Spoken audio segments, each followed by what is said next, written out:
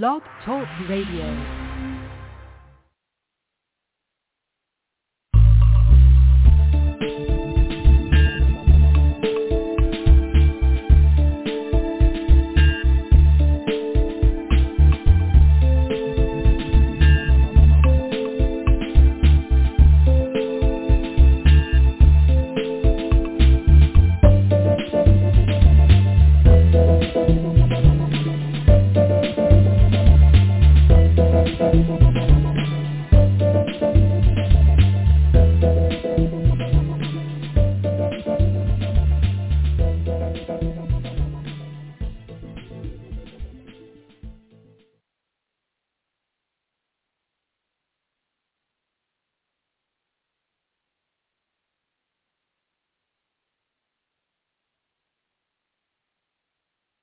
And no question.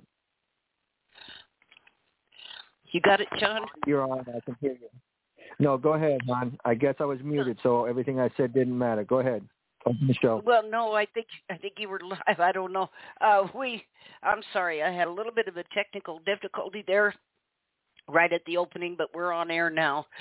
And, of course, we're going to have a bang-up show again tonight. And I want to welcome on everybody from Australia who clicked on the show and rah-rahed the promo for it.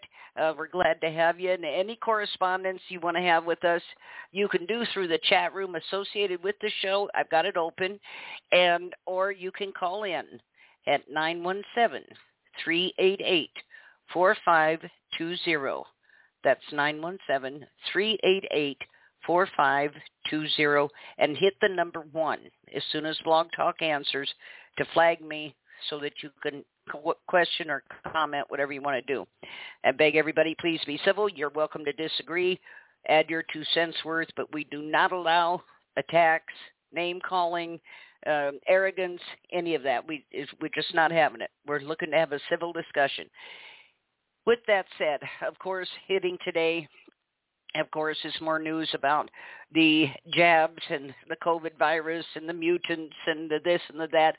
In a conversation recently with a very close friend of mine who has had several close people to her either die from or become seriously affected by whatever this is. And she made the comment at one point, I'm sick of hearing about COVID this, COVID that. She said, what is this? And I think this is a relevant question because I believe the reason, and John, please, if you disagree with me, jump in there. The reason it's not that they have failed to isolate it or that they can't isolate it or they can't identify it, but to do so would indicate exactly which lab it came from, if in fact it is a lab-engineered virus. But I don't think it's a virus at all. I don't think it's anything that we are breathing in, breathing out, blah, blah, blah. I think, and the CIA is very adept at this, the federal government has numerous times experimented on the American public without our knowledge, done terrible things to us. And I'm thinking, and my friend agreed with me, this is more like something that's either being sprayed aerosol. We know they do this with chemtrails, but what if they're doing it some other way? Or maybe something added to the water supply. I remember there in Minnesota when they redid all the streets here about 10 years ago in the water system, standing at the edge of my yard, which looked like at the edge of a cliff at that time. They dug down so deep. They're laying these new water lines. There's the main line that came through, but attached to it is a blue line about 2 inches in diameter, and about every 10, 15 feet is a computerized valve. And I was looking at that, and I thought, what is that? What's that for? So the job supervisor was there, and I said to him, excuse me, what's that secondary line for, and how come those valves are on there? He said, because it's none of your business. He said, get your ass back in the house. You know I didn't do that. But I think something is being done to us now. For the last 25 years at least, Japan has been adding lithium, openly admit this, to their drinking water to keep the population docile. It works. You can't have 20 billion people living in a shoebox. not fighting each other unless somebody's being drugged. Then here, 2 years ago in Los Angeles, somebody tested the water and found it had 54% content of Xanax. And they said, oh, that was because people were taking it and peeing it out, and it got in that way. Or they were dumping out their medicine, and that's how that got in there at that high level. No, I don't think so.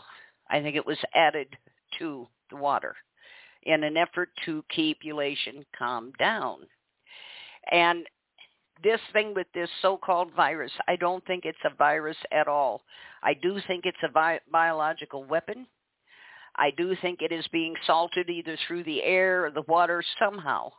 A vehicle driving through your community, and suddenly we have this explosion of supposed COVID cases. I don't think that's what this is at all.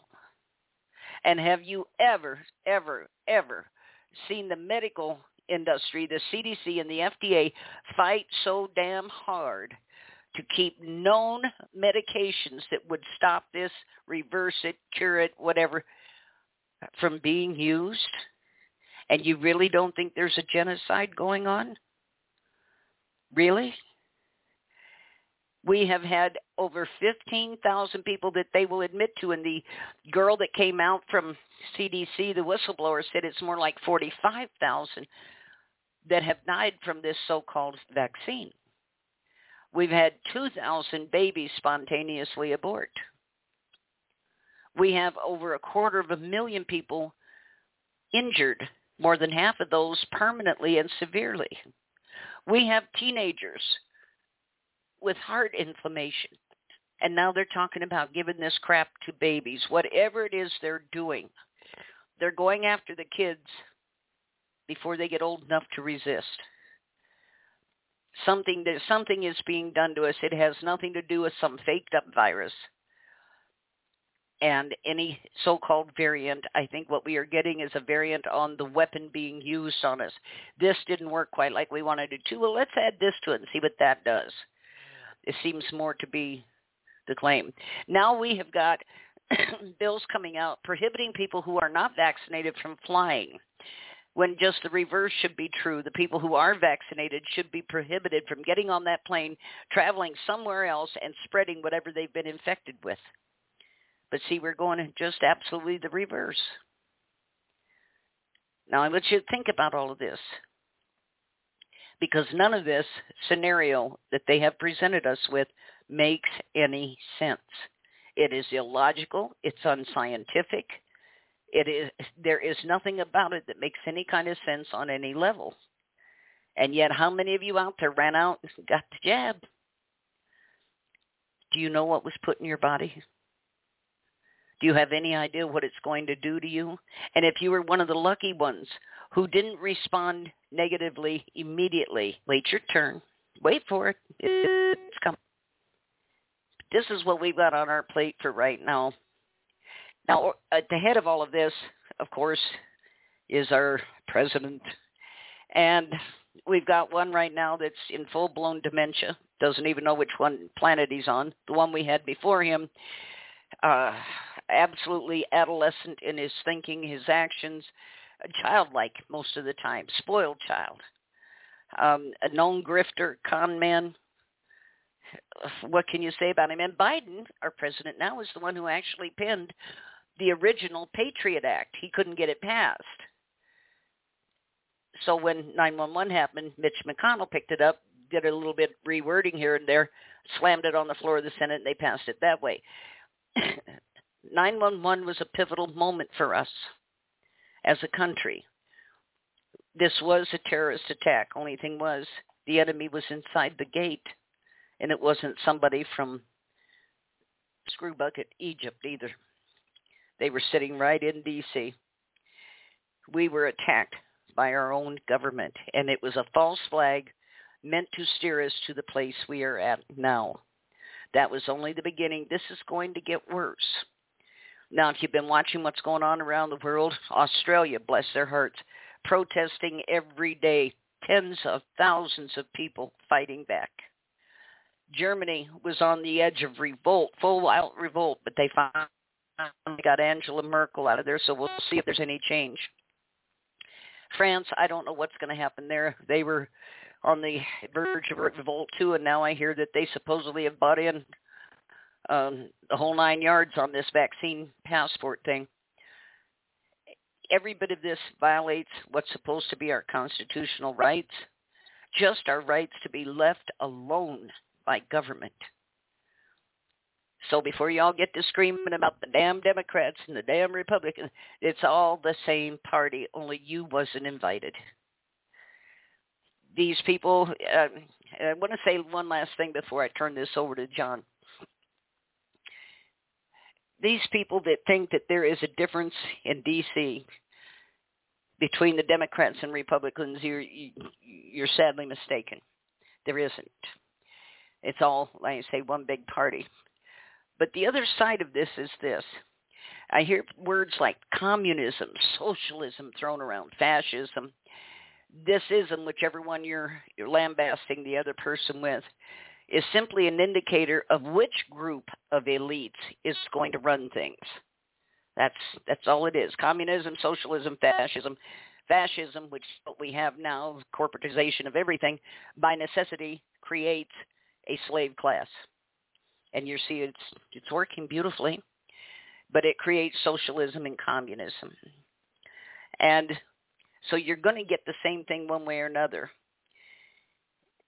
But quit fighting each other. This serves no purpose but to allow them to get away with more of their dirty work while you're busy arguing things that don't matter. The only place, right, left, Democrat, Republican, conservative, liberal matters is out here in the public. In D.C., they could give a crap. Anyway, with all of that said, my 2 cents worth, good evening, John.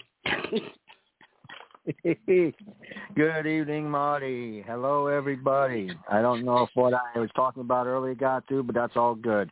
Hey, folks, we're going to talk a little bit about tyranny. We're going to go back in American history, but I want to make something abundantly clear.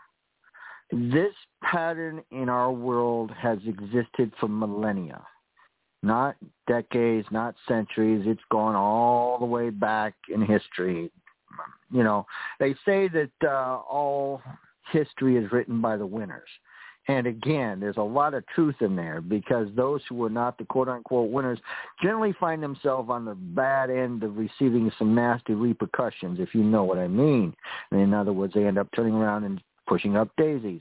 But I'm here to tell you, folks, since we're here in a glorious America, I wanted to cover a little bit about our American history so that we can kind of get a perspective that tyranny is not something just over there in places like Nazi Germany and our Aussie friends right now suffering under the same kind of globalist garbage over there in their world. You know, nothing is more frustrating to me than the concept of watching everything that I've been studying in history coming into full fruition with all the power behind it, where I saw the writing on the wall years and decades ago. It's not like we're psychics. It's not like we got crystal balls. It's not like we got great skills reading tea leaves. No, folks.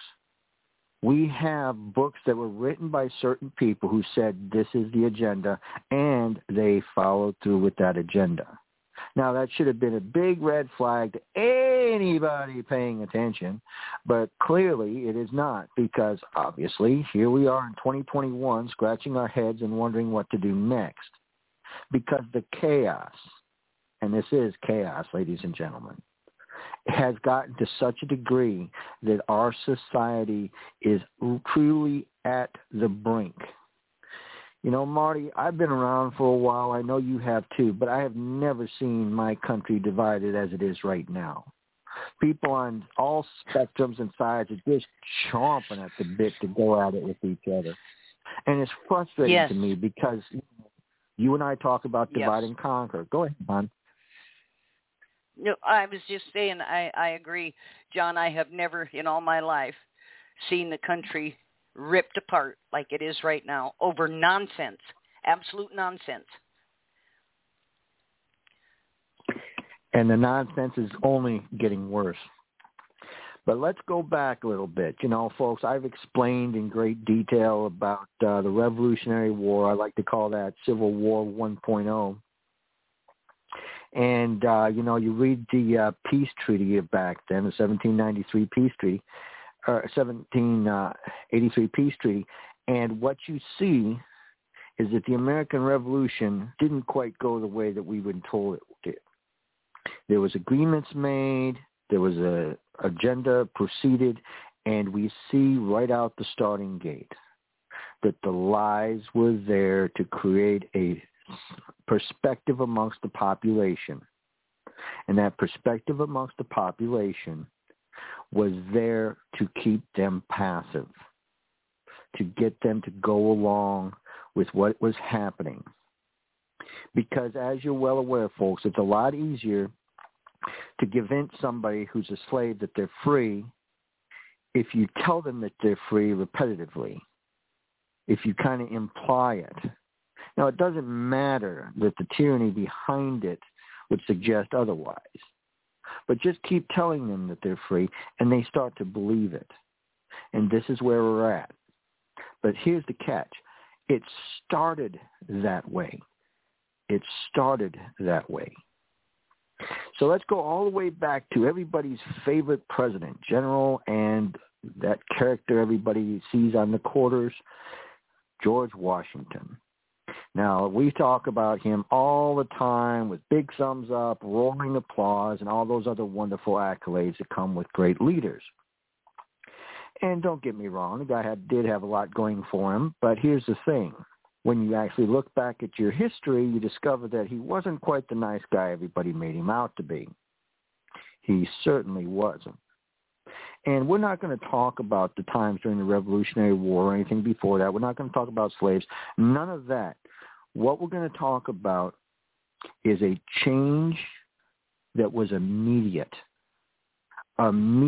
between what they claimed that they were fighting for versus what was actually implemented. Okay? Now, for people who don't know about it, George Washington was president from 30 April 1789 to 3 March 1797. That was when he was president. This is incredibly important. Also remember, folks, that the 1789 peace treaty, or 1789 Constitution, came out of something. Okay, the Philadelphia Convention started in 1787. But what that was supposed to tinker with the Articles of Confederation. It didn't. It was literally thrown out and started from the ground up. And you ask the question, why? Well, you've heard me explain that a constitution is nothing more than a corporate charter.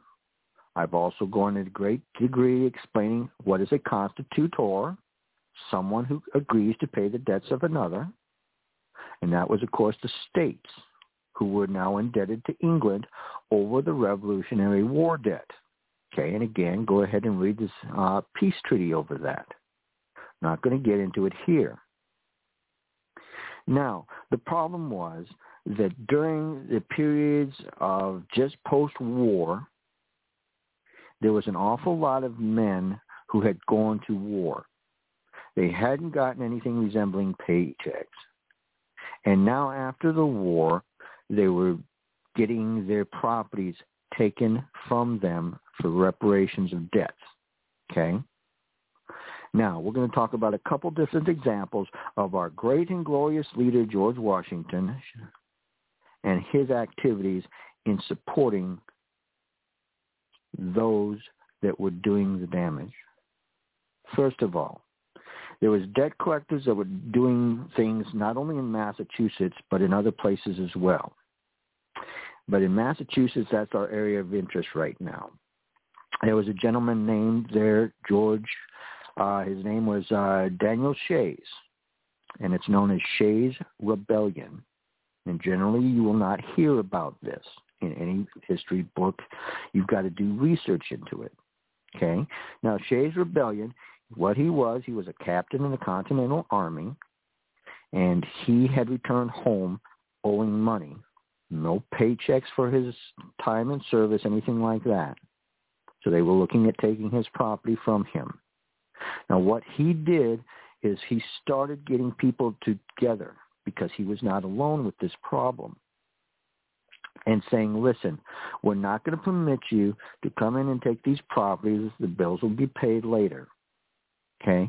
And what they were doing, they were literally going down anywhere there was a courthouse. And remember, the clerk masquerading as a judge at the time, there wasn't really anything that was set in stone. They kind of had their little circuit that they took. Okay, so anytime they'd show up into town there, wherever the local courthouse was, which was usually just whatever church building or whatever they needed at the time, well, that's where they would hold their court for the day. Well, he would bring in people and say, hey, we're going to stop this. And they literally did shut it down. Well, what ended up happening was the bankers, and as you've heard me say a million times, all wars are bankers' wars. All wars are bankers' wars. Hired a mercenary army. And that mercenary army was led by a gentleman named Benjamin Lincoln. And what ended up happening was Shea had about 1,500 people, and they had moved in the direction of getting guns at stuff for their little insurrection type thing. Okay? And they were, of course, stopped by the other party, by Lincoln and his men, his army of mercenaries. They killed a few of the quote-unquote rebels. That basically put down the quote-unquote rebellion and everything in it. But ladies and gentlemen, that was enforcement of debt collections using violence where bankers were playing the game. And again, you've heard me talk about vulture capitalism all the time. Nothing new. And of course, with the Articles of Confederation getting thrown out and the Constitution getting put into place, the whole world would now be a different place. Only hard money would be accepted in the payment of debts. And that, of course, was gold and silver back then. And when Shea had organized people at these county courts to protest, they were able to stop temporarily the problem. Because remember, after fighting a war, there was no hard money circulating. There wasn't. And that goes into issue number 2. The Whiskey Rebellion and the Insurrection, sometimes called the Whiskey Insurrection of 1791 to 1794. Again, George Washington, as president, went down and congratulated the troops that were going to go out and fight this war to go collect taxes. And folks, I'm here to tell you, same thing applied. There was no hard money that was rotating out there. Whiskey was frequently used as a way of conducting commerce. It acted as the purpose of money. It acted just like money. And that was a good way for people that had grown their grains and stuff like that to actually have something that they could barter away with. But, of course, there were war reparations that had to be repaid. And, again, this is the problem. When you're a debt collector, well, we've got to collect our debts. And by using violence, this is, again, what happened. And here's the interesting thing. The Whiskey Rebellion, those men that were using whiskey for the purpose of commerce and to save money and do their little things were the same men that helped George Washington during the Revolutionary War. In other words, he turned around and betrayed the same men that supported him in a war. Now, for those that you don't know your history, again, at the founding of the country, there was a big fight between what was called the Federalists and the Anti-Federalists. Okay? The Federalists believed in a strong central government, aka tyranny from above. The Anti-Federalists believed in a weak central government and a strong state government. There's your history, folks. And what ended up happening was all of a sudden there were several violations right out the starting gate again amongst this new corporation trying to take power where it was not granted. Okay? First of all, the Alien and Seditions Act. The goal of that act was to suppress voters and to suppress any critics of the Federalists. That was what that act was about, the Alien and Sedition Act.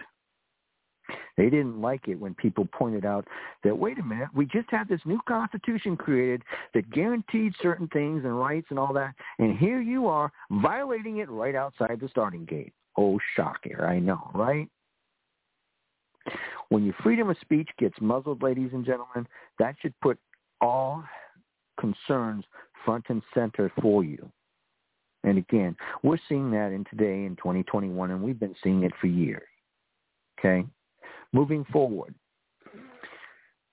we had the prosecution and conviction of newspaper owners who were opposed to all the tyranny coming out of the Washington establishment, George Washington and his little group of goons. Okay?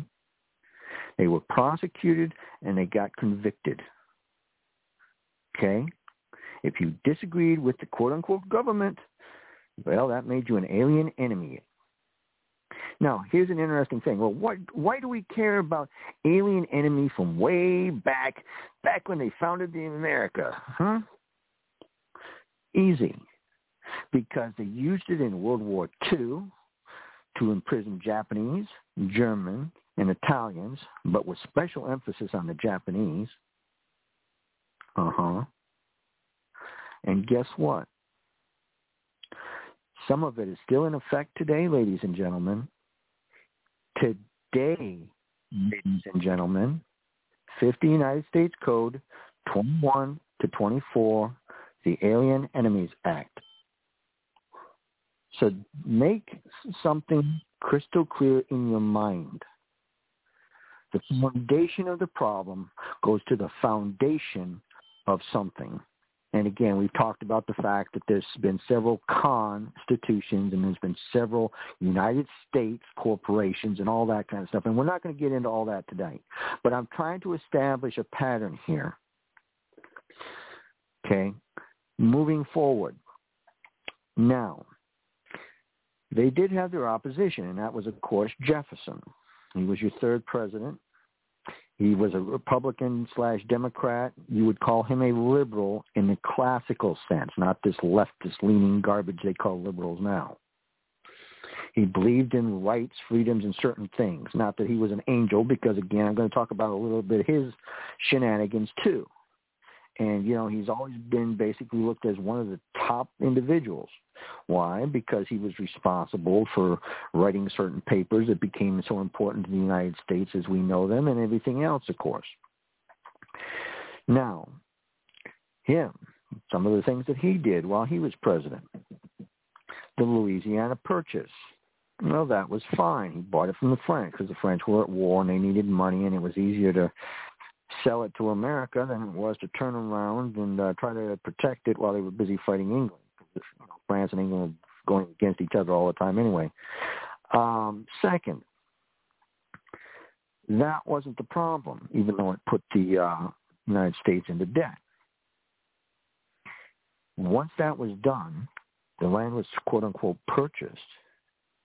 They turned around and ordered the removal of the Indian tribes that were there on those areas. Gee, do we really need to talk about our history again? I don't think we need to. I really don't. Because we realize just how much death and destruction was done. Well, we own this land now because we bought it from the French. Well, wait a minute. The Indians been here for thousands of years. But, yeah, they don't matter. Again, diplomacy at the point of a bayonet or a gun. Ladies and gentlemen, this is your world. It hasn't changed in centuries. Now, him and Jefferson and James Madison did what were called the Kentucky and Virginia resolutions. And that was, of course, to battle the problem they had with all the garbage coming out of the Federalist Party and the Alien and Sedition Act. So that was important. But, again, they couldn't even write it under their own names. because they would have obviously they would turn around and been charged with the Alien and Sedition Act, okay? So you got this muzzling that is taking place where you cannot have real discussions, real debates, okay?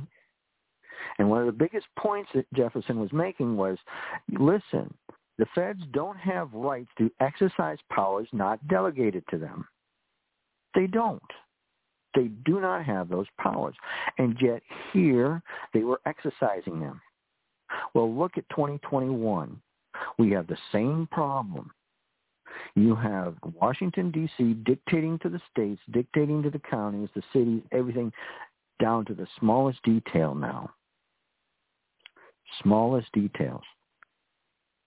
So now we can fast forward a few more years, talk about Lincoln. You know, everybody's favorite president. Oh, the great president that was responsible for winning the Civil War. Rah, rah, and all that garbage. Again, do not get me started. Anybody who knows their history knows that Lincoln was just exactly like George Washington. Exactly. Because he used the power of his office to do the same thing. He had people that were opposed to his quote-unquote war. And remember, it is called the War of Northern Aggression for a reason, and we'll get into that in a minute. His war, anybody that was opposed to it in the North, that had a newspaper, something like that, they were prosecuted, and many of these men were murdered. They were executed. And don't get me started on one of the largest execution of the American Indians also is under his particular thing. Mass execution. But that's beside the point. That's a little tangent there. Turning. And at the time, the 13th Amendment said you could not have a foreign dignitary title. And being a bar attorney, British Accreditation Regency, made him that. But he was president anyway.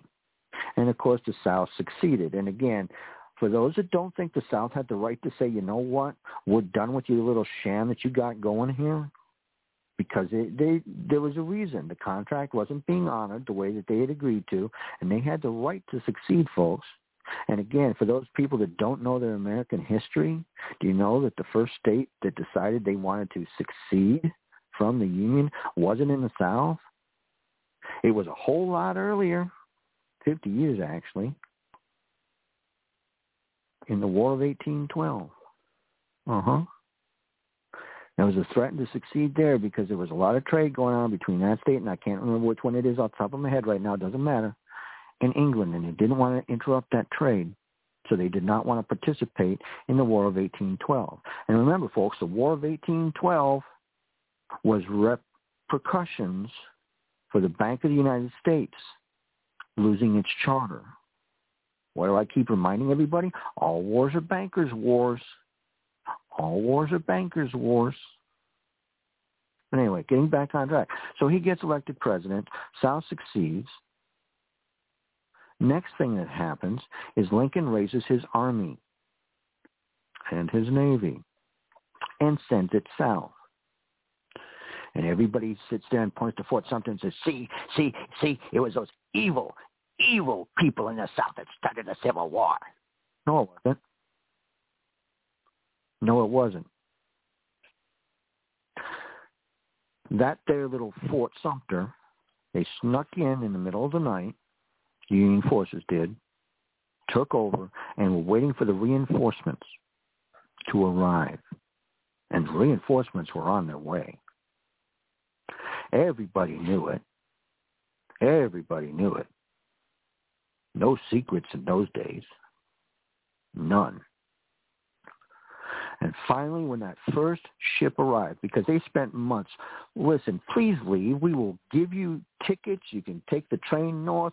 It'll be fine. But this is our property now. You snuck in the middle of the night. No, that's not acceptable. This is our land. This is our property. This is a new government. All of that. No. So they come down. Finally, this first ship arrives off the fort. no choice but to fire now because they cannot let that fort get reinforced. There you have the first shots of the quote-unquote Civil War, which I like to refer to as America's third Civil War, because War of 1812 was number 2, and like I said, the original one, the Revolutionary War, was the first. And what happened after that? Well, same thing. Lincoln got murdered. They went after 4 people that day, ladies and gentlemen, not 1, 4. And no, it wasn't the quote-unquote Southern sympathizers that went after him. No, it was Jesuits. And that takes us back to 1822. In other words, several decades before the first shot at Fort Sumter. And an agreement made between the Vatican and several kings of Europe to make sure that freedom did not have a foothold in America. But again, we don't want to talk about real history. The other ones that were targeted that day, Seward, Secretary of State. They got to him, but he survived the attack. General Grant left town, so his guy never got a shot off at him. And the one that went after Vice President Johnson, well, Vice President Johnson, he cowered out. So Johnson didn't get hit, and he survived and, of course, became president. So what did they do? Because Johnson was a Southerner, even though he stayed loyal to the Union, he was still a Southerner. But he was also a real Constitution guy. And here's the thing. Most people don't realize he was also the very first president to ever get impeached. The first. Because he was defending the Constitution from an overreaching federal government. Shocker, I know. And don't get me started on the 14th Amendment. They brought in a new Constitution, threw out the original 13th Amendment, Title of Nobilities Act, replaced it with the current version, and the 14th Amendment as well. And I keep reminding people, those 2 amendments don't do what you've been told they do. Just read them over and over and over and over again until you realize it didn't do away with slavery. It legalized it. There was no such thing as a United States citizen until they created it. What is a United States citizen? That is a federal citizen. That's not a state one, which leads to problems in the future, which we will be getting to shortly. So then, of course, you got more shenanigans, more banker games, and again, wars are bankers' wars. You have all these things that take place. And again, going back to the founding of documents, gold and silver were money. Gold and silver were money, and they were interchangeable at 15 to 1. Well, at 15 to 1, you could get 15 ounces of silver and convert it into 1 ounce of gold. Okay, but the problem was you had a crime that took place, and that's what it was called. Right after that, in 1780s, gold would only be acceptable in payments of debts, and this was, of course, in the interest of the bankers. It was not in the interest for the average man or woman on the street. It was not. And again, it was designed for one thing, to steal people's stuff from them, because now you had to have gold to pay back your debt. When before the act passed, gold or silver could be used to pay back any debts. Gee, where do we see more games like that coming around? Okay? So then we move a little bit further. We get into the early 20th century. We get this thing called a Federal Reserve. And the bankers had been doing this game. This is a very, very, very old game, and you've heard me talk about it tonight already. This is vulture capitalism. They would put money out in loans, and then they would call those loans in at certain times. They would all get together, all the big bankers, and say, okay, at this point next year, we don't loan any more money. We call in every loan. And this allowed them to come in and steal everything that had been mortgaged. games politicians play. And this, of course, if you're sitting there on sinking sand, quicksand, this is what the problem is. You'll notice we had this problem again and again and again. We've done it, half a dozen times in my lifetime. The most recent one was 2008. And then right now, this is a giant transfer of wealth in the form of stealing. But the first theft was with the creation of the Federal Reserve, which again was an act passed at Christmas time when most of Congress was gone. It would not have passed with a full Congress. Would not have passed. And Federal Reserve notes, as you've heard me say before, 12 United States Code 411, are not money. They are negotiable debt instruments and a liability to the United States corporation.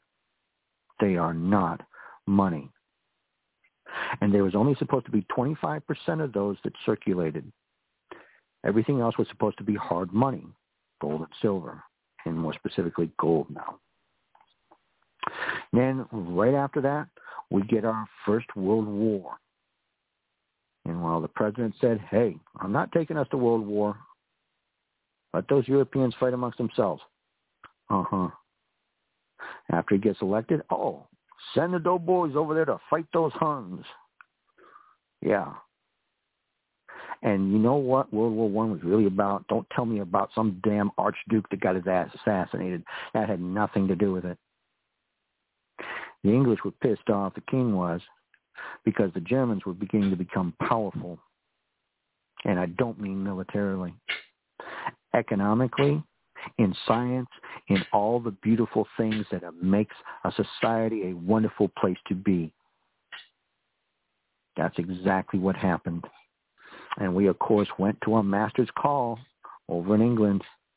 And they says, come forth and send your doughboys. And we sent our people over there. And what were some of the other things that happened in the same time frame? World War I. Well, we had the Russian Revolution.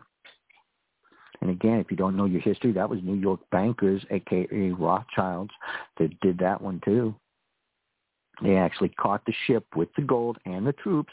Most of the actual troops were just guys that got off of the New York street, says, hey, you all want to go to a war? We're paying well. Oh, yeah, sounds like a great idea. But we don't want to talk about any of that because that's real history. You know, we just want to believe that, there was an uprising over in Russia and they threw off the Tsar and, now we have communism and rah, rah, rah. Yeah. Wars are bankers' wars. I cannot stress that point enough. What are some of the other things that took place? Oh, that's right. All those returning doughboys and everybody else at the time were getting these injections. Oh, wow, this is great. No, it wasn't. Now, they called it the quote-unquote Spanish flu. That's what they said.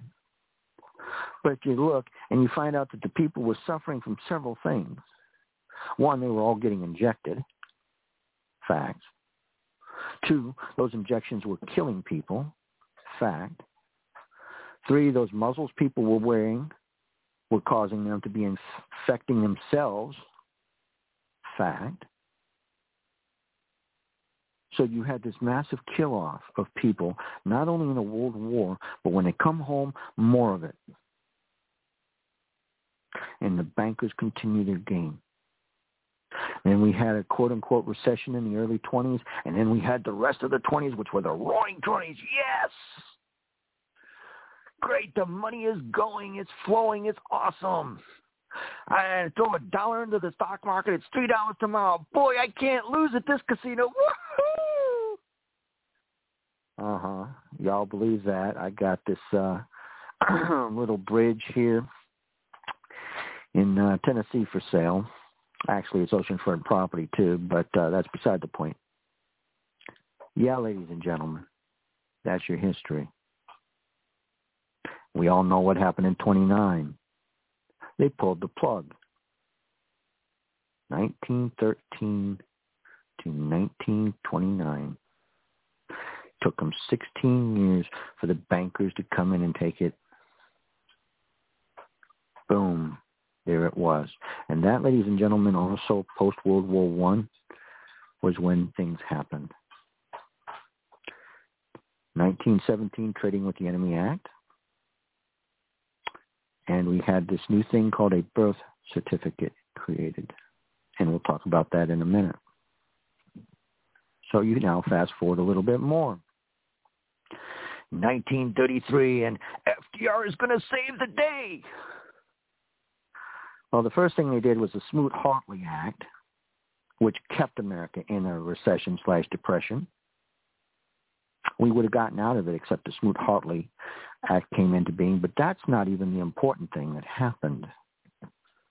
That's not what's important. It took bankers 20 years, only 20 years, to put their man in where they needed him.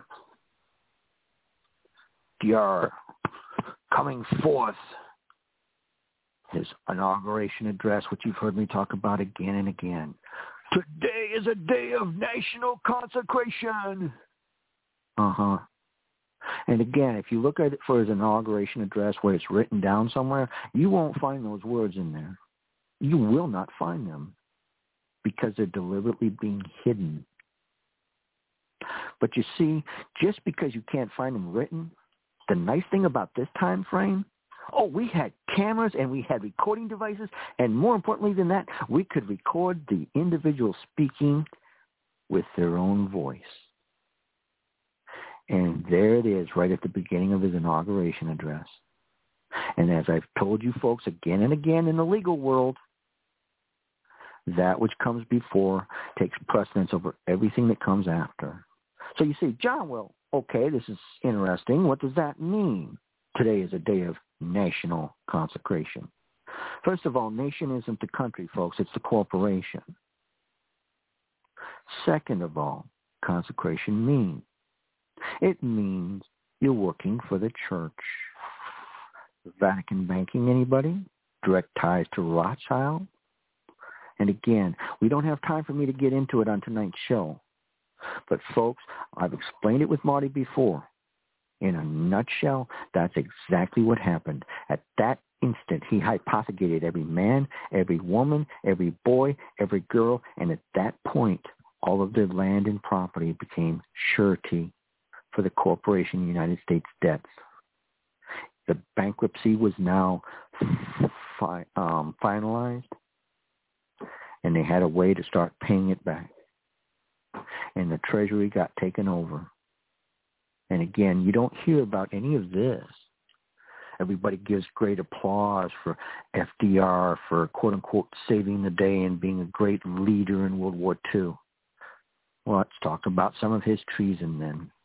Aside from selling out the entire country to the European bankers, and remember, he was a New York banker. Don't want to sit there and gloss any of that over. Fast forward all his little shenanigans. What happens when he started doing his New World Order crap back in the 30s? The Supreme Court says, no. Oh, this is not permissible. This is not acceptable. So how are we going to solve this problem? Oh, I know. We're going to increase the size of the Supreme Court. And, of course, there's nothing supreme about the Supreme Court, but for the sake of argument, let's say it is in charge. So voila. How fascinating that is. Now all of his leftist, liberal, fascist programs coming straight out of the Vatican, straight out of the bankers' agendas, can now pass because he stacked the Supreme Court. And then, by the way, folks, it's still stacked. You'll find two groups of people down there at the Supreme Court. Two groups. You'll find Jews and you'll find Catholics. What you won't find is a Protestant anywhere on that court. For a very long time. But again, that's just conspiracy theory, folks. Moving on. So now we get into 1939, 1940, and there's a little shenanigan going in Europe again. You know, the end of World War I, the war to end all wars, was just the foundation point for World War II. And where have you heard me talk about, well, where was Nazi headquarters?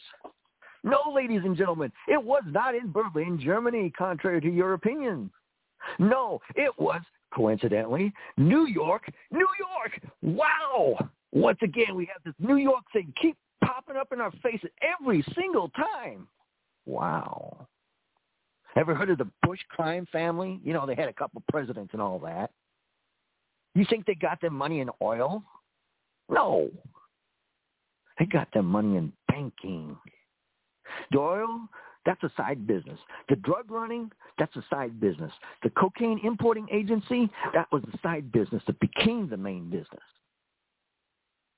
Yeah, folks, time to wake up. But anyway, back to FDR. I'm getting ahead of myself here. Franklin Delano Roosevelt, there he is. He starts doing things, make sure that they're pissing off the Japanese. Yep. Now, why is that? He's got to get the Japanese to attack America. So he sends the American fleet, all of the most important parts of it, to a little island. You know, we call it Hawaii. It wasn't a state at the time. Leaves it out there and pisses off the Japanese. And they warned him, okay, it is now official. The Japanese fleet is on the way, and they are going to be attacking Pearl Harbor. Does he do anything to make sure that they know that? Everybody knew that it was a potential thing over there, but they didn't know that the fleet was literally on the way. So what ended up happening, of course, we have December 7th, 1941. And what people don't realize, again, history that nobody talks about, and I found out this little detail in a book on JFK, Franklin Delano Roosevelt and the ass over there in England were old buddies. They had met each other in World War I, and they made a little deal that says, listen, we need the Americans in the war in our favor. More hidden history. So the bombs drop, all the Americans all up in arms, all kinds of upsets. Oh, those damn Japanese, they dropped those bombs, and by golly, let's go to war! You know what would have happened if the American fleet had been sitting outside of that location with all of our aircraft and all of our equipment? That war would have been over before it began. Instead of thousands of American sailors and Air Force and Marines and all those other people dying, we would have gutted the Japanese Navy. And it would have been over before it started. But you see that, ladies and gentlemen, doesn't go along with the agenda. Nope. We must push for the New World Order. And therefore, we had December 7th, and the rest, as they say, is history. So you fast forward a few more years. What happens then? Well, little side note for people that don't know, there was a attempted coup to overthrow FDR. And again, General Smedley Butler outed that. And for those that don't know who General Smedley Butler is, go read his book, War's a Racket. All wars are bankers' wars, people. Okay? So, FDR dies, his VP becomes president. What's they do? They turn around and they drop a couple bombs. The Japanese were done. They were done. They were ready to surrender. But we needed to set an example for the world. And don't even get me started on the bombings place in Germany. Because, ladies and gentlemen, you are supposed to choose military targets only. So when you target cities with no military assets and nothing but civilians in them, we have a word for that, folks. We call them war crimes. War crimes. But again, war crimes are normal. We got George Washington doing them. We've got Abraham Lincoln doing them. We've got all of these previous presidents doing them. What makes this one any different, folks? Absolutely nothing. Not a damn thing. So, boom, flatten a bunch of German cities, kill millions of civilians. Then they suffered through the winter of 46 and all this suffering and death. And by the way, a lot of German POWs, prisoners of war, they died of exposure, they died of hunger, they died of lack of care. And again, war crimes, ladies and gentlemen. Now, we went and said, okay, all these Nazi war crimes, we're going to hold them accountable. Yeah, but there were an awful lot of Americans, English, and Russians that were guilty of war crimes right alongside of those Germans. And I can actually argue that they were actually worse. Because what prisoner of war is supposed to be treated and protected, not murdered. But remember, this is not about anything that we talk about. No, war has nothing to do with anything other than mass murder on a much larger budget. The Vaticans bought themselves a country and an army in the form of Germany. And again, we don't want to talk about the Russian Revolution, where the King of England was upset because the Russian Tsar was richer than he was. Can't have that. Rothschilds have been on both sides of every war for as long as they've been around. Time to learn your history, folks. So let's fast forward a little bit more. We've got Eisenhower. He warns us about the military-industrial complex. But again, take into consideration that General Eisenhower was the one that was allowing a lot of these war crimes to take place over in Germany. Hey, but everybody likes him. So we can move forward some more. Kennedy, JFK, he gets elected. He managed to pay off a few people in the state of West Virginia. Made sure that he won, because in West Virginia they don't like Catholics. But he won, and honestly I don't have a problem with it. Kennedy actually cared. And the sons, John F., and the other one, Robert, they wanted to leave the Kennedy background, which of course was alcohol during Prohibition,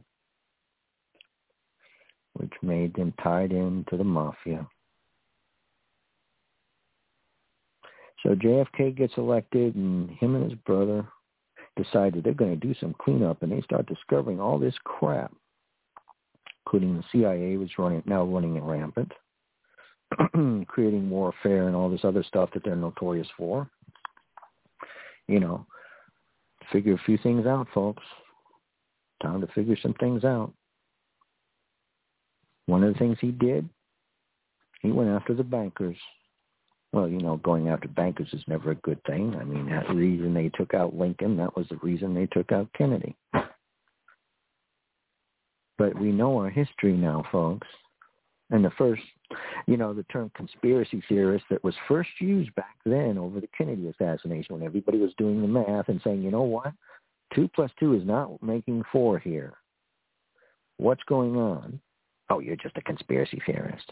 There was only one shooter, and he had a really shitty Italian rifle, and boy, he had the ability to make those bullets do incredible things.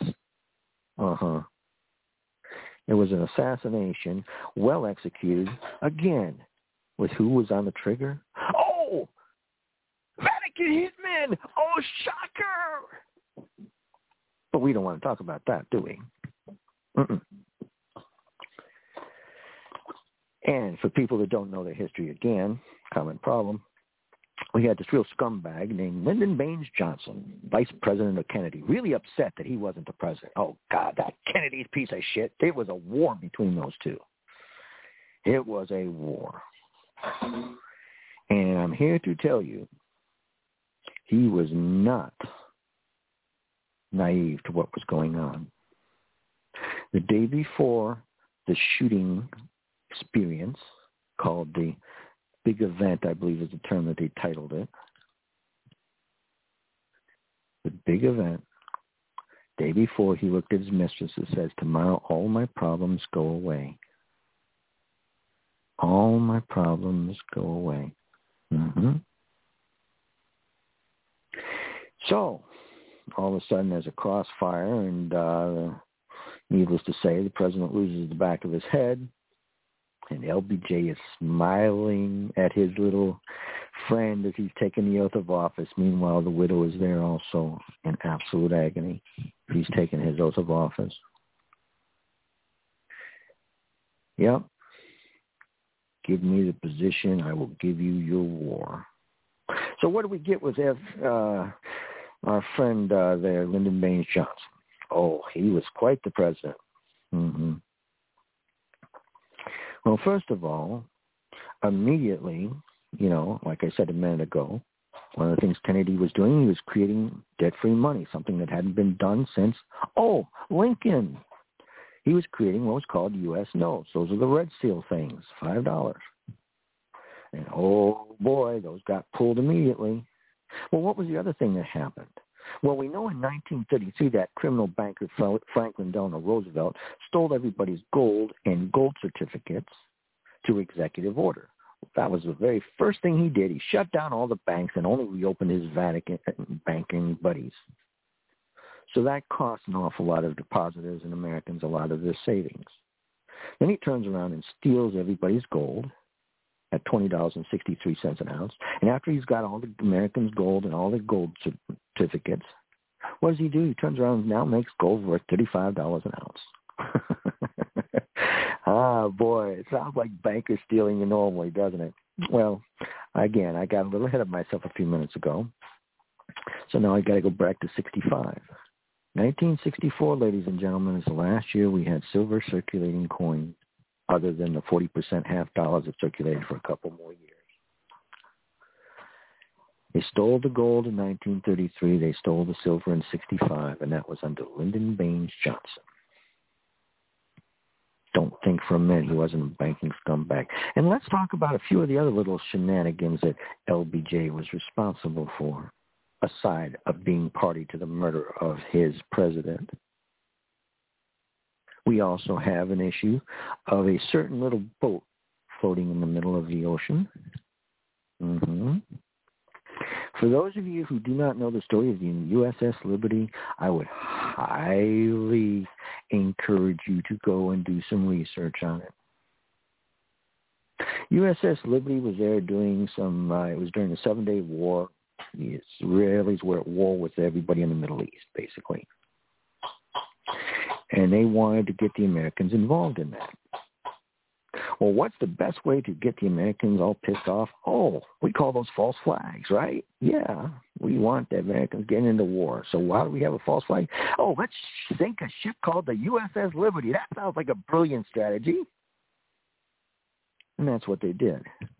So the Israeli pilots are busy flying around, and they get the order to attack the USS Liberty. And, of course, the Israeli pilots are, what are you talking about? That's our allies. That's the Americans. We're not attacking the Liberty. You will attack the Liberty, or you will have problems when you get back. Okay.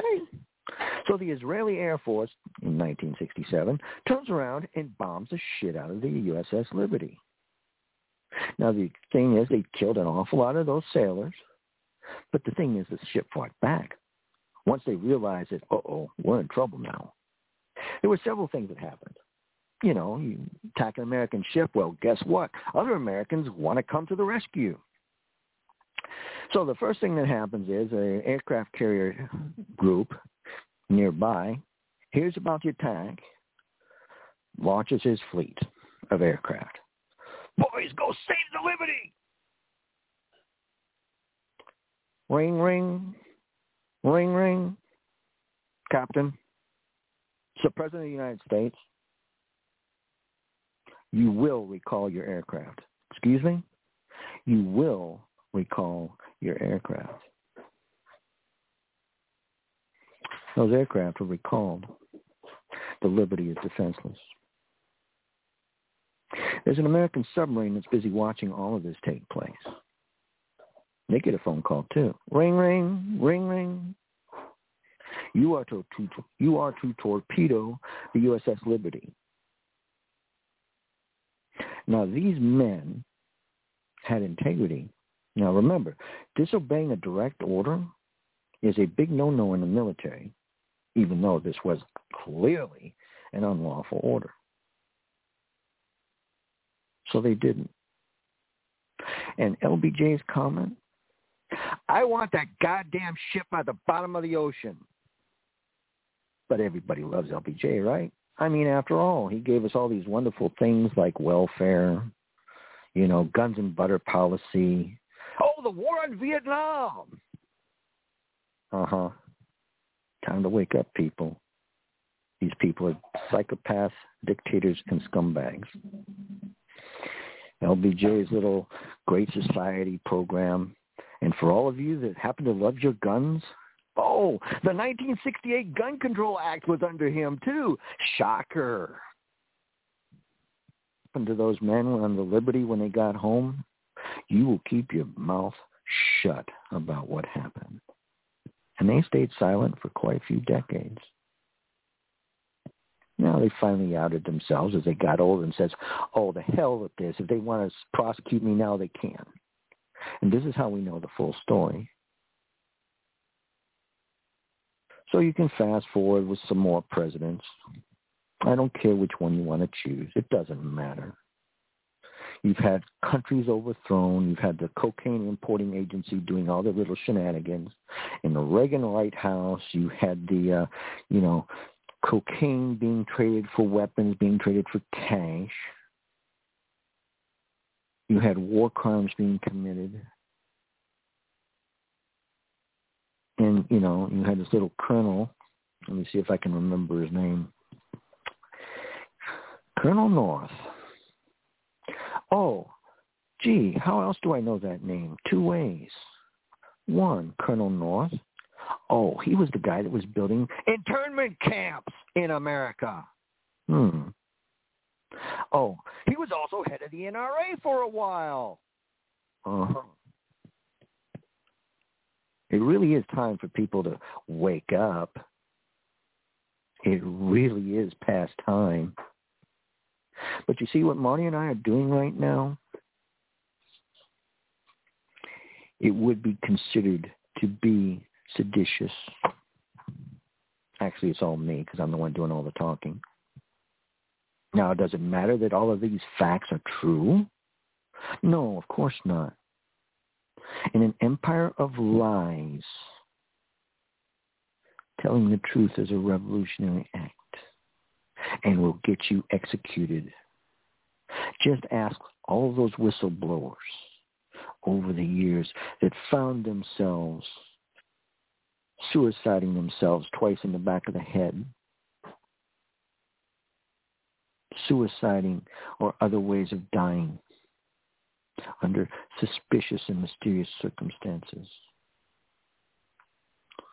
All these doctors, the real ones, the honest ones, that were helping people who were victims of shots, homeopaths, good men, good women, who died under mysterious circumstances before this problem came up. You're being lied to in so many ways. You can call the actor, and I don't give a damn if it was Trump. I don't give a damn if it's Biden. You can call the actor what he is. A criminal, because they're just puppets, and they have one purpose only, that is to bring in their new world order.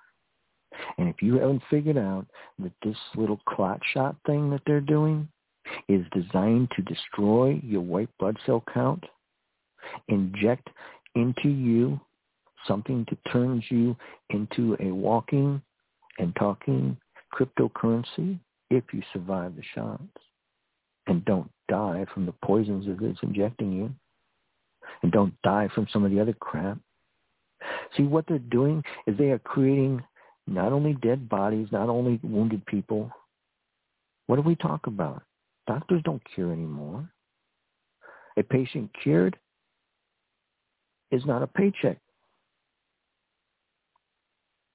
Well, you get your whole body destroyed, acquired immune deficiency. Guess what? You're now at the mercy of the people selling the injections, if you survive them. Good luck with that. The tyranny is real, folks. The tyranny is real. And if you're not aware of it, you just listen to some of my friends over there in Aussie who I know are listening right now. Brothers, know that our hearts, our wildest dreams and hopes are with you.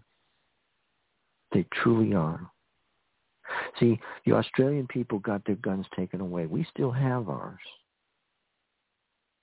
Now they're coming after them. They are coming after anybody that's standing up to them. They call us, gives us criteria of radicals, homegrown terrorists. And they attack our free speech. We're not allowed to say certain things on Fedbook. And remember, folks, Facebook, that's a DARPA creation that went live. Google, that's the cocaine importing agency, ladies and gentlemen. And if you don't realize that the system that they're bringing in, this global economic reset, which is the cover that they're using, is this injection thing and this hoax for their global economic reset. And I'm no fan of the Federal Reserve. You folks know that. You've heard me rail against it for the entire time I've been on here. All banking wars are nothing more than banking wars. But they're going to replace the system with the central bank digital currencies. You think you're at their mercy right now? Well, what happens when you can't go into a store because your computer says that you're not green?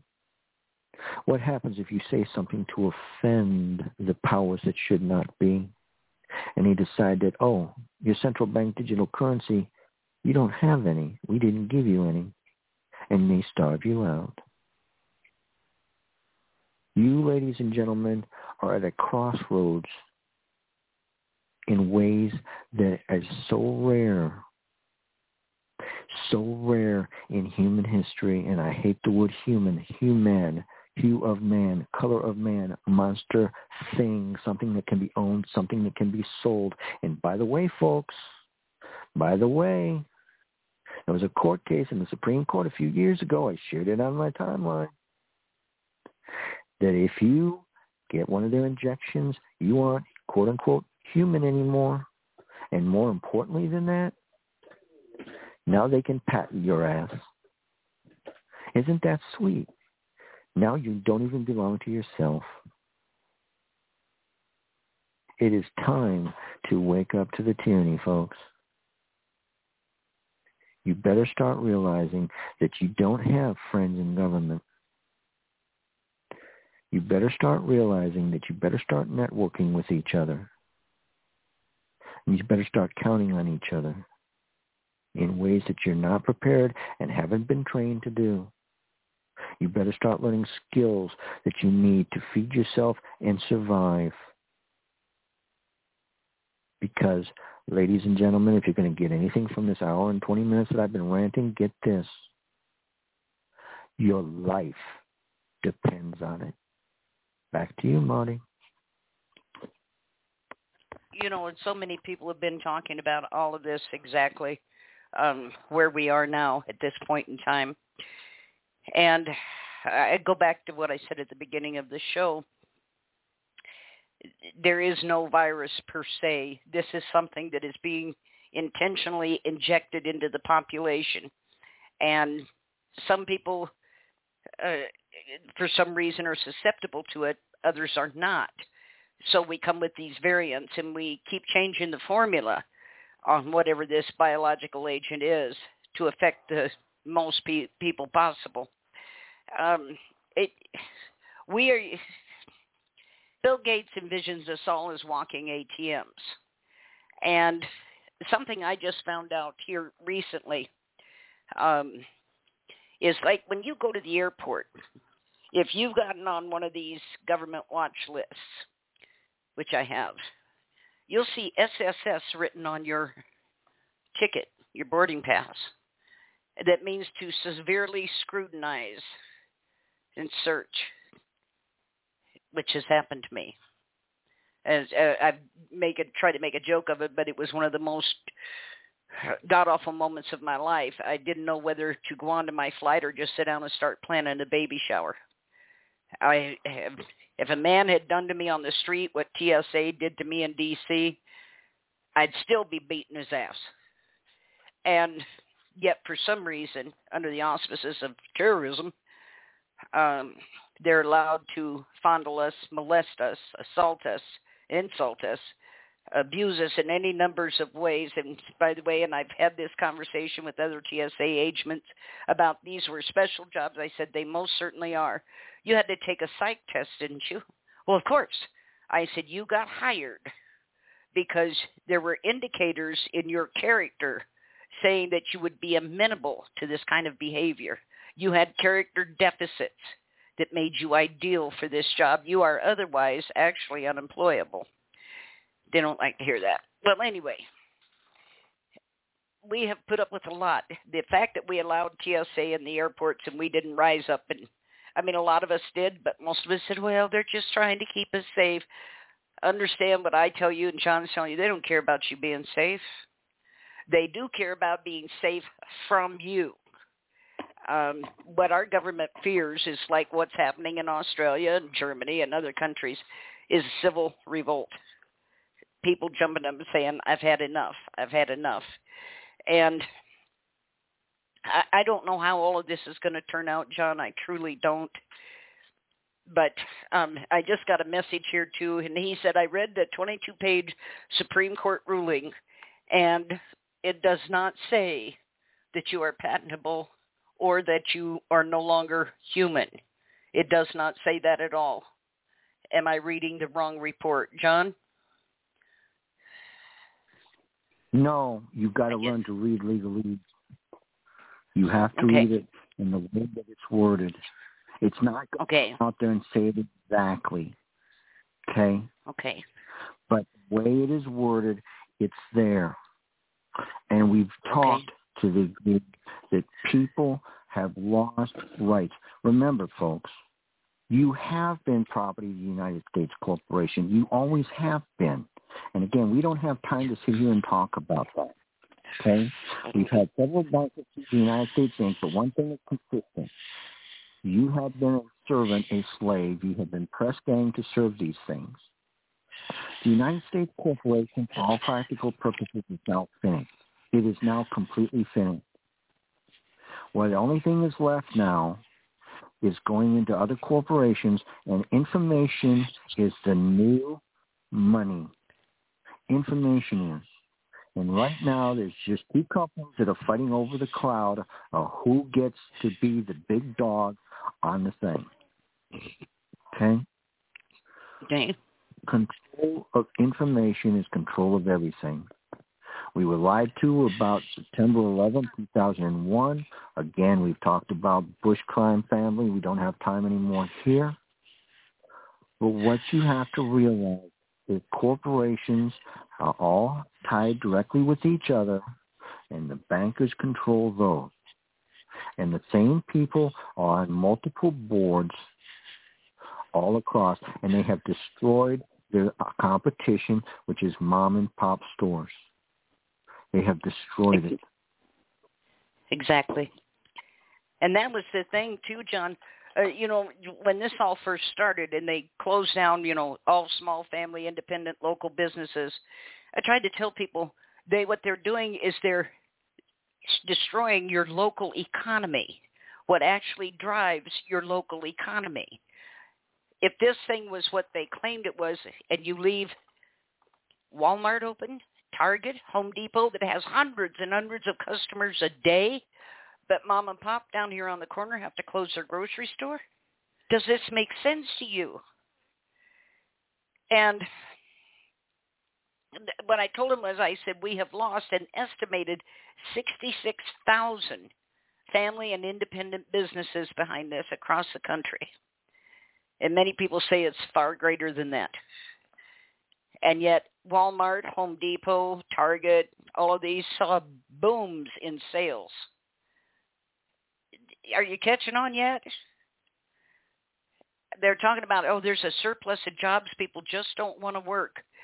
I don't believe that for a minute. There have never been been enough jobs. One of the reasons we have such a massive, well-oiled prison for profit system is it keeps approximately 2.5 million people out of the job market every year so they don't have to be counted. Now, some of those people need to be there. The majority of them don't. But it's money. And I remember reading the book, and I think it was called The Triumph of Politics or The Triumph of Power, but it was about Ronald Reagan, his presidency, and it was written by one of his staffers, and they said they had a terrible time trying to explain to Reagan how 20% of the population had to be kept in abject poverty for the rest of the economy to look good. And he just couldn't get a handle on that. He just couldn't understand that. But this is actually true. They have to keep, and what it does is it provides them. It's wonderful. Things go bad, you point at those people that you forced into poverty and say it's all their fault. If they would just get a job, never mind that there aren't enough jobs, they would just get a job. They're just too lazy. They don't want to work. You're having to support them. Never mind we screwed everything up over here. Look at these people over there. Remember the, back, what was that, 80s or 90s when they talked about the welfare queen driving the Cadillac? That never happened. That never happened. That was something they made up that caught fire. And they realized how effective this kind of sloganism was. So immediately many people jumped to everybody on welfare is driving a Cadillac. I don't think so. But we have been taken apart. And unless we restart these small businesses, I don't care if Walmart goes down, let it go. It's a junk store anyway.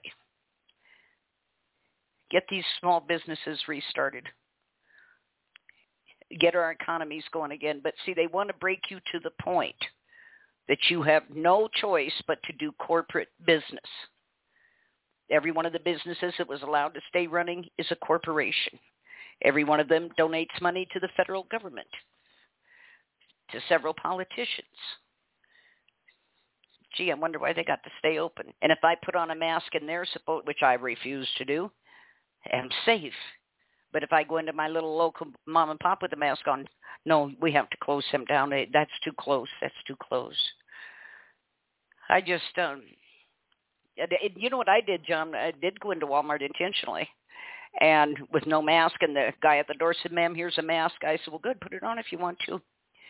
And he said, you have to wear one. I said, no, I don't. Ma'am, you have to put one on. No, I don't. I respectfully declined, and I went on in the store. Nobody said anything. A few days later, I'm at the dollar store, and I've told this to several people, but a lady walked up to me, and she said, you don't have a mask on. I said, oh, you noticed. And she says, well, don't you think you should? I said, do you know who Cat Williams is? She said, yes, he's a black comedian. I said, I suffer from the same allergies Cat does. I'm allergic to stupid shit. And she just stood there, and I just walked off. I have refused and steadfastly refused to put a mask on. I will not do it. And then they came out and people were wearing 2 masks. Well, I wonder how long it'll be till you're good and sick. But we have been, I don't know how we're going to come out of this, John. I don't know if we can survive it. Even if we stood up now and fought, I don't know if we could survive it. I just don't know. What was it Biden said here a while ago? Well, you may have your guns, but remember, we got nuclear weapons. This man's not in his right mind. He's not in his right mind. But I've said all along, it isn't the gun itself that they want. It is the psychological effect of disarming you, disempowering you, and leaving you feeling you have no way to defend yourself and fight back. That's what they're after. Australia tells us that too. Many people just have we have no way to fight back. They took our guns. But see, what Australia is finding out is people got pitchforks, shovels, pickaxes, all kinds of stuff. It works just as good. And but this is what I'm saying. When you're ready to fight, anything's a weapon. So even if they do disarm us, which I don't think they can get done, they've tried and tried and tried, just figure out what else you could use. The day is going to come, I believe, and John, if you think I'm wrong, you say so, but the day is going to come that they are going to come door to door rounding people up. People like me who have refused to be vaccinated for anything, much less this mess. These fusion centers, we need to talk about that one time. on one of the shows. I had Karen Stewart on here a while back. She's an NSA whistleblower, 28 years service, and she talked about these fusion centers that they're all across the country, but how they spy, they're local spy networks, and they are collecting information on you constantly and turning it over to law enforcement, Homeland Security, NSA, whomever. We need to get rid of these people and the traitors that are working in them. But anyway, we got about a minute and a half left here. John, did you have anything you wanted to say in closing? Ladies and gentlemen, they want to divide and conquer. They want us fighting amongst each other. They do. What we've got to do, folks, is, like I keep reminding everybody, stop consenting to the tyranny, and the most powerful thing in the mind needs to be your mind. The most powerful action you can take is to say no and to back it up by your actions. Ladies and gentlemen, this is our hope, and it's the only one we've got. Back to you, Mother. There you go. All right, everybody, thank you for tuning in tonight. I truly appreciate it. I know John does too. I want to remind everyone these shows are brought to you in coordination with Marcel Reed and the annual Whistleblower Summit. Now, this next year, there's going to be some changes to the venue and how we do things, but we will be there. And I hope you all have a good evening. And these shows are available in archive, so you can listen to them at any time. I know a lot of you go back and listen to John's shows and take notes. And I think that's a good idea. Arm yourself with information. It's the best weapon you've got. And we will be back next Monday night now that the Internet is secure here. We don't have any more communication problems, and we'll see what else we come up with. Everybody have a good evening. And again, thank you for being with us. Good night, everyone. Good night, Will.